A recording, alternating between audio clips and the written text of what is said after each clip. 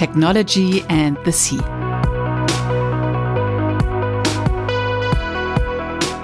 Fascination Marine Technology. A podcast by Bärbel Feening in cooperation with the German Association for Marine Technology, GMT.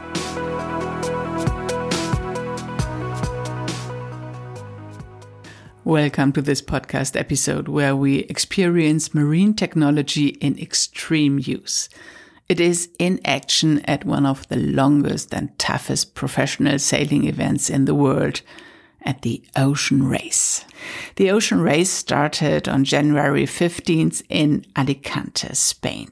Within 6 months, 5 teams sail around the world in a 32,000 nautical mile race. This corresponds to a length of 60,000 kilometers. They plan to arrive in Genova at the end of June. The route consists of 7 legs. Right now they are in Cape Town, where they start this Sunday to the longest leg ever sailed in an ocean race.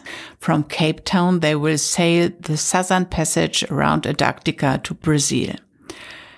But the Ocean Race is not only a sporting event, but also a race that is really about the state of the oceans. All 5 teams have cutting-edge marine technology on board to collect data along the way while raising awareness about the importance of this ocean race. For this podcast episode, I spoke with Stefan Raimund, the scientific leader of the Ocean Race. He's also in Cape Town right now to review the marine technology on board before the start of this challenging leg. Welcome, Stefan Raimund, the scientific leader of the Ocean Race. Good afternoon from South Africa. At this moment, you are in Cape Town, where the next leg of the Ocean Race is going to start on Sunday. How is the actual situation? The teams are super busy with the last preparations for the next leg. As you know, the next leg is for the first time will sail completely around the Antarctic Ocean. It will be the longest leg in the history of the Ocean Race. And important for us, for the science program, is that for the first time we can measure and sample in these waters. So this is a huge advantage compared with the former edition. It's the leg from Cape Town to Brazil. It's around the bottom of the world. And it's very, very challenging. You just said that you collect data. What kind of data will be collected during this next leg and during all legs of the Ocean Race? So for the first time, we equipped our entire fleet with science instruments. So we have 5 boats. On the first boat, we have an automated microscope installed. And this microscope will film tiny living organisms called plankton. So we look for phytoplankton, so the plankton which creates the oxygen we breathe. Every second breath you take comes from the ocean. And also zooplankton. And zooplankton is the second step in the food web, which leads finally to fish, and we like to eat fish. So next instrument we have on board is a microplastic sampler. So we will filter water through a set of filters, and those filters are exchanged every day, stored on board. And when I come to the next port in Itajaí, I will take those filters with me and send it to our partner, the NOC in Southampton. There, the scientists will analyze what can be found on the filters, so we will have a good idea how many plastic particles can be found at what place of the ocean. And also we see the chemical signature of those plastic particles, so we can trace back the origins of those plastics. Which can be found nearly everywhere in the ocean. The next aspect of our science program is our underway system called OceanPack. We have 2 boats with this unique piece of technology. Here we pump in water from the keel at about 3 meters depth, and inside the science equipment, you have a couple of sensors which measure different parameters in the ocean. For instance, we measure at high accuracy temperature, salinity, the oxygen content, and the CO2 concentration in the water. Maybe one number I would like to mention. I I made a stupid calculation based on our instruments we deploy. So we have 7 legs we will sail. We will sail 72,000 nautical miles and will be about 95 days at sea. During this time, we will take about 400 samples for microplastic pollution in the ocean, and we will measure around 4.3 million measurement points of different parameters. So we are for sure one of the largest providers of scientific data in the world of sports. Wow. This is very impressive. So all these IMOCAs have marine technology on board. Does that reduce speed? I mean, this is a sports event and the teams want to be the first, and marine tech is heavy, or isn't it? Not in this case, because we have a dedicated special instrument which is designed to be lightweight, which is designed to be robust and consume low energy. Saying that, so we have an instrument what works on board of racing boats, but still it is something what we have to ask the sailors. They have to commit to have this extra load of equipment on board. Does it reduce the speed? Maybe a little bit, but I would say the effect is really, really low. First of all, on the IMOCA boats, our aim is to analyze water. So we need to get the water from the ocean in our instrument. And at the IMOCA boats, we have a water inlet in the keel of the boat. So there's no extra drag, for instance, having an extra hose. This is not needed. We take the water from the keel directly to our system. Then the next aspect is weight. Our instruments are designed to be lightweight. The next aspect is power consumption. Our instruments use power, significant amount of power, about 1 amp, what's about 20% of the actual power consumption of the boat. But all in all, you can say that's a burden which is possible to ask the teams to take. Is there one person responsible for collecting data, or is it done on the side, or how is the data collected during the race? So the instruments are designed to require only very limited amount of manpower during the race. As you might remember, Boris Herrmann had one of those instruments on board when he sailed alone during the last Vendée Globe. And during our race, the ocean race, we have a crew of 4 people, plus we have one person called the OBR, the onboard reporter. And this 5th person has the time and the capacity to take care about our science equipment. Okay. Can we track the data during the race somewhere in the internet in real time? Yes, we will have the data visible in real time starting from this leg. So you should find some on our website. And after the race, or perhaps during the race, what will happen to the data? Do you cooperate with scientific institutes worldwide, or who participates from this data? We measure a wide range of different parameters because we want to understand the health of the ocean and how the climate change and the ocean change affect our oceans. So for each different parameter, we have one partner. One of the important parameters is the concentration of CO2 in the water, so-called PCO2. And here we work together with the German institutes GEOMAR and the Max Planck Society. Then we measure also on high accuracy temperature and salinity in the water. And here we work together with the French institute IFREMER. Our partner for the measurements of microplastics is the British NOC in Southampton and the American University of Rhode Island. Then we have one more French partner, the CNRS, which takes care about the measurements of dissolved oxygen. Is this scientific program during the ocean race a new part of the race, or has there always been a scientific level at the ocean race? This is nothing completely new. We started already in 2015 with the deployment of Argo floats. So Argo floats, it's long tubes filled with sensors and with batteries, and those instruments are deployed in the middle of the ocean.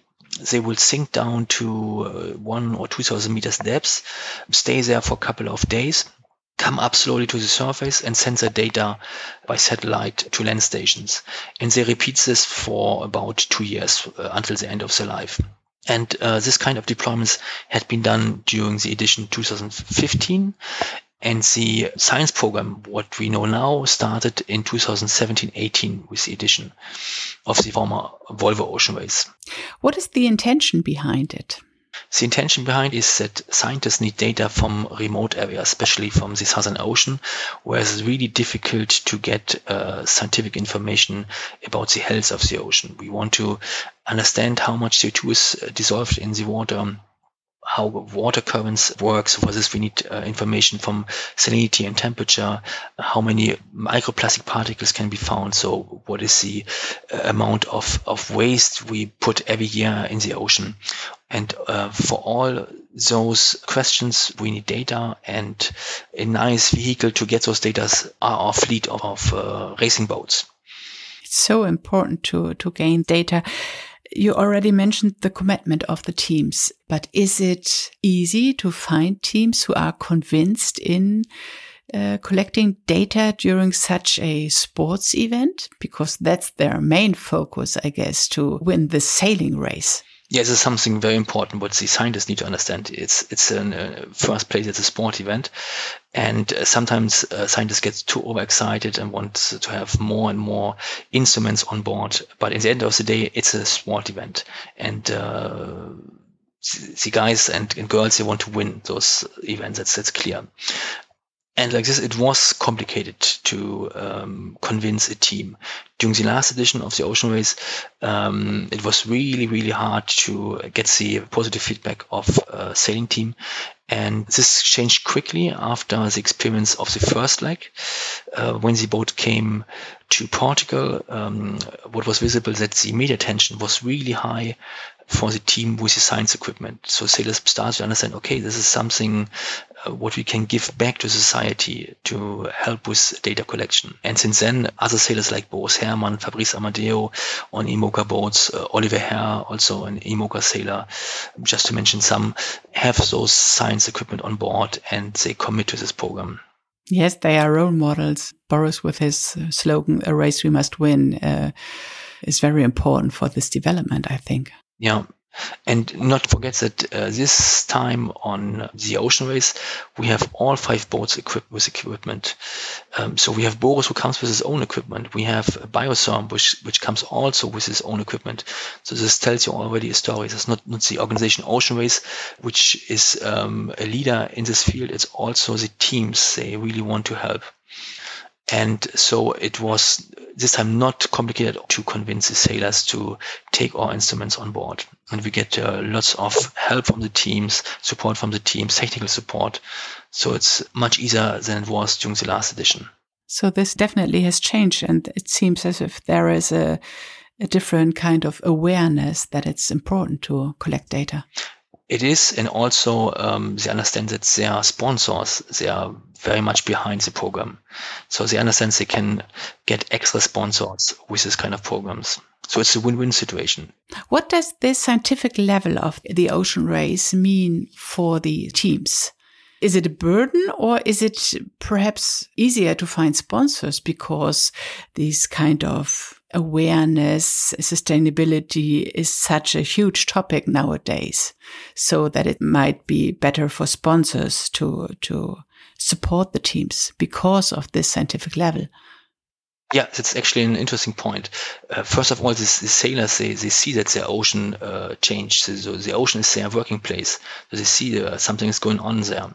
So they have a national motivation to help science program. But also there are sponsors around which supports a lot science program.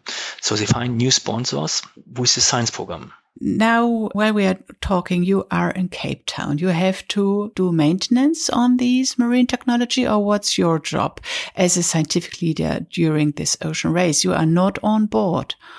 No, I will not sail with them.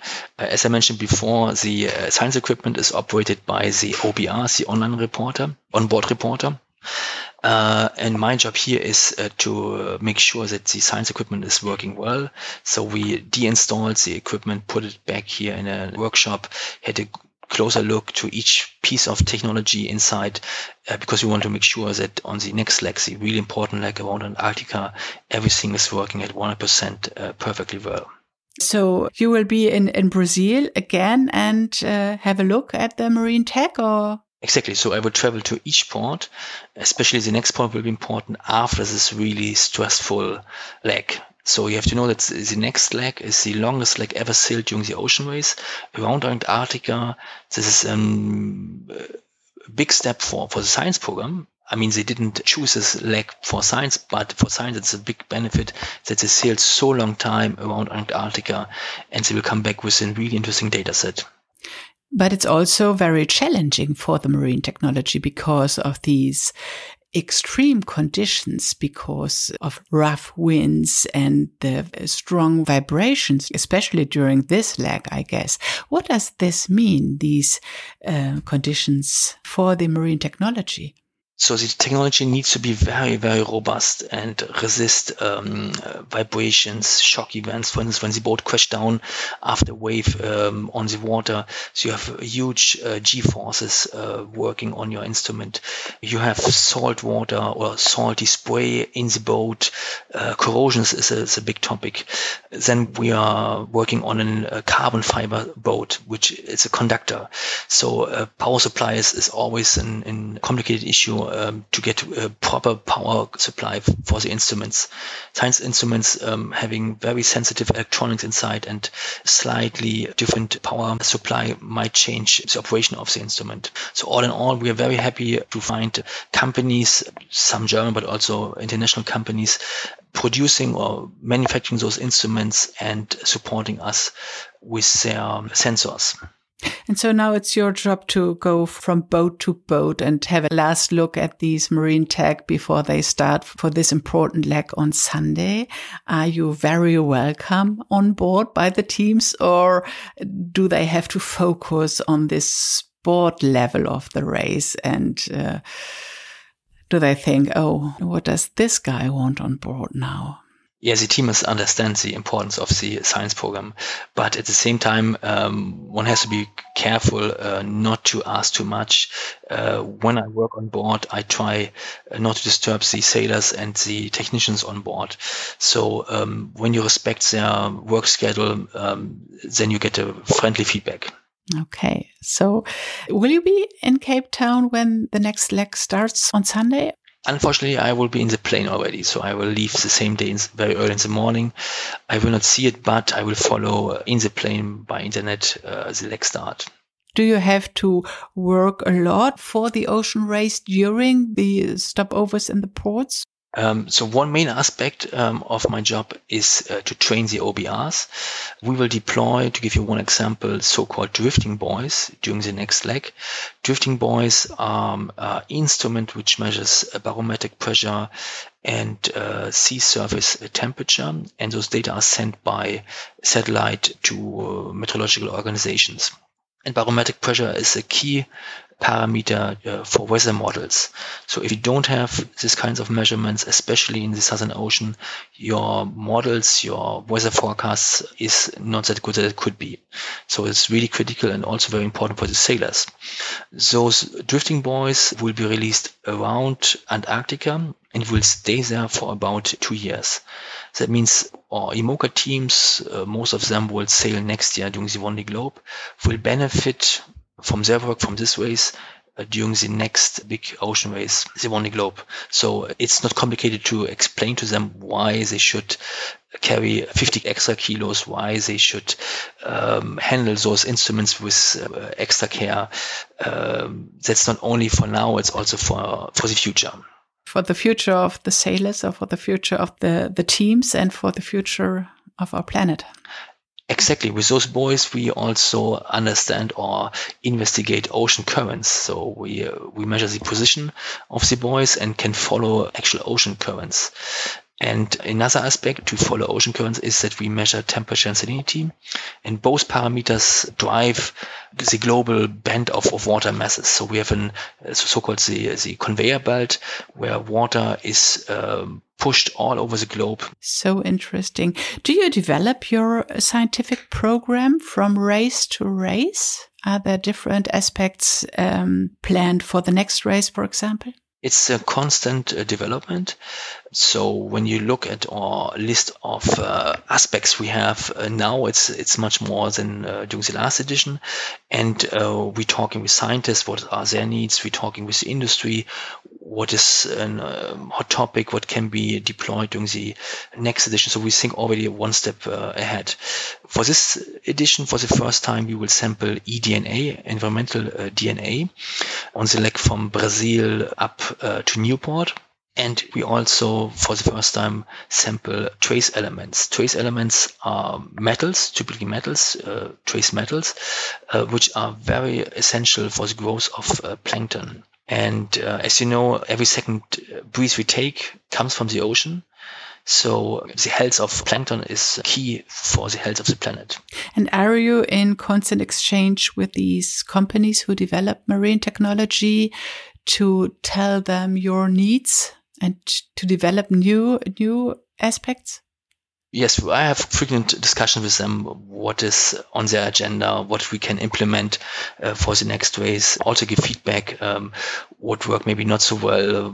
So we give them a good feedback. They are very happy about our feedback. And in this manner, we will further develop the program and the technology also.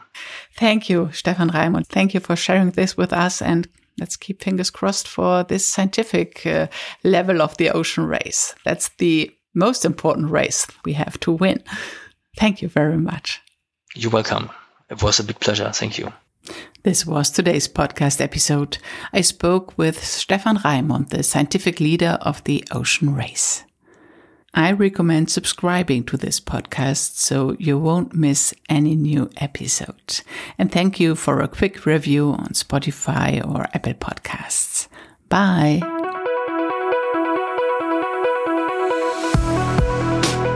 Technology and the Sea. Fascination Marine Technology. A podcast by Bärbel Feening in cooperation with the German Association for Marine Technology, GMT.